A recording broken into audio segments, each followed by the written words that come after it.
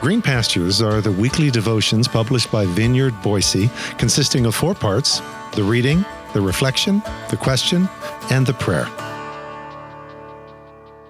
Green Pastures for Friday, July 29th. Opus.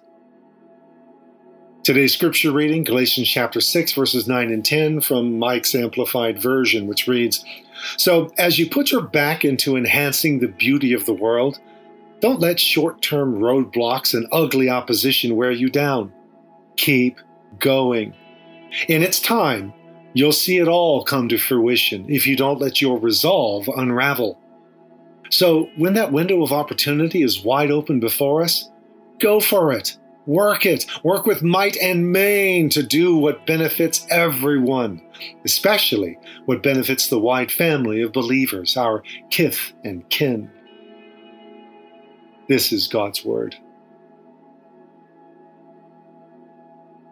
You work for 30 years because you think that what you do makes a difference. You think it matters to people. But then you wake up one morning and find out, well, no, you've made a little error there. You're expendable. I should be laughing. So said Glenn Holland in the film Mr. Holland's Opus as he contemplates forced retirement from his public school career as the music department is closed due to budget cuts. He didn't even want this job at the start. It was just a gig to make money while he pursued his lifelong dream of composing his own great defining opus. That temporary gig became its own lifelong opus, as he ends up, little by little, giving himself, not just to the job, but to all the students passing through that classroom year in and year out. And now he's being shown the door, and he's left with an empty classroom and no opus. Nothing to show for any of it. Nothing to show for a lifetime of investment. No opus, no difference. I think this was Paul's great fear going into this letter of the Galatians. He may not have poured 30 years' worth of life into them, but he had labored as if in the pangs of childbirth over them, and had seen such life and possibility born in and among them as a result. And then came those agitators who at one fell swoop cut it all off at the knees and put them back to square one, or perhaps negative square one. I fear for you that somehow I've wasted my efforts on you. Did you suffer and experience so many things for nothing? What has happened to all of your joy? Have I now become your enemy by telling you the truth? He thought what he had done had made a difference, that what he did had mattered. But then he woke up one morning and found out, no, he made a little error there. For nothing. All for nothing. Welcome to ministry. Welcome to the people business. Which is why I think Paul is just as much talking to himself on this closing page of his letter as much as he was to the Galatians or even to us. You sow and you sow and you sow and you sow, and what do you have to show for it? It's like the divine vintner in Isaiah chapter 5. He hoed the soil and pulled the weeds and planted the very best vines, looking for that vintage yield of grapes. But for all of his pains, he got garbage grapes. Or, as another Hebrew prophet catches it, it's like a woman screaming in birth pangs through protracted labor, and then only birthing wind. No, Paul says. No, our labor is not in vain. No, what we do when we pour ourselves into others does matter. So as you put your back into enhancing the beauty of the world, don't let short-term roadblocks and ugly opposition wear you down. Keep going. And it's time you'll see it all come to fruition if you don't let your resolve unravel. So when that opportunity, that window of opportunity is wide open before us, go for it. Work it. Work with might and main to do what benefits everyone, especially what benefits the wide family of believers, our kith and kin. we need to hear this text a few times as we raise our kids, as we teach our students, as we disciple our people, as we pour comfort into the downtrodden, as we feed the poor, as we listen to the distressed, as we counsel the desperate, as we show kindness to a panhandler, as we help a random stranger. What we do when we pour into people matters. We just don't usually see it. Close up in the moment, in fact, it's all too often just the shrug of a whatever, or so at least it may seem.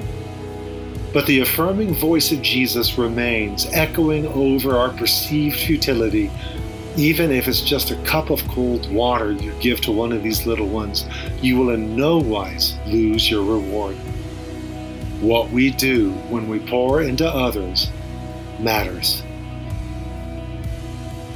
In the climactic moment of Mr. Holland's opus, okay, spoilers here, he gets to see and hear and feel the impact of 3 decades of personal investment in the lives of others, as all those lives are gathered in one auditorium to bear witness to it. It's such a beautiful payoff in the film that most of us will have to wait for heaven's shores to realize, or at our funeral when we're gone. But Glenn Holland gets it here. And we need to look for the nuggets of it in the here and now as we go. As captured so movingly in the speech given by what turned out to be one of his premier students, who was only a failing and flailing red-haired girl at the time. Mr. Holland had a profound influence on my life and on a lot of lives I know. But I have a feeling that he considers a great part of his own life misspent. Rumor had it he was always working on this symphony of his. And this was going to make him famous, rich, probably both. But Mr. Holland isn't rich and he isn't famous, at least not outside of our little town. So it might be easy for him to think himself a failure. But he would be wrong, because I think that he's achieved a success far beyond riches and fame. Look around you. There is not a life in this room that you have not touched, and each of us is a better person because of you. We are your symphony, Mr. Holland. We are the melodies and the notes of your opus. We are the music of your life. What we do when we pour into the lives of others matters, says the pastor to himself. Now I'm just spoiling you. There we go. Now I'm just spoiling you. Just another one-liner today as a follow-up reading. You'll find it in 1 Corinthians 15:58, which reads this way in the Message translation. With all this going for us, my dear friends, stand your ground and don't hold back. Throw yourselves into the work of the Master, confident that nothing you do for him is a waste of time or effort. Now, just read that about 100 times today. Superimpose it over each seemingly pointless and tedious moment you spend pouring into or putting up with another human being. What we do when we pour into the lives of others matters. And then pause for a moment of personal reflection in prayer. Contemplate this. Sowing to the Spirit isn't so much about personal improvement projects as it is about pouring into the lives of others. Selah. That means pause in His presence. What will you do with opportunities to pour into others today? In whose life will you find open pages beckoning you to write fresh lines of the melodies and notes of your opus today? Lord, how pointless it all can seem. We sow and we sow and we sow and we sow, and we have nothing to show for it. Teach me to wait for it, and to keep sowing and watering and watching in the meantime, as we wait for the early and latter rain of your empowering presence, as the harvest now hidden from our eyes appears, first the green blade, then the full ear, then the full grain in the ear. as sower joyfully walks arm in arm with harvester triumphant.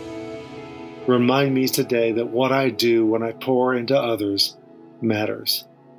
And let me pour and pour and pour through your Spirit with, upon, and in us. Amen.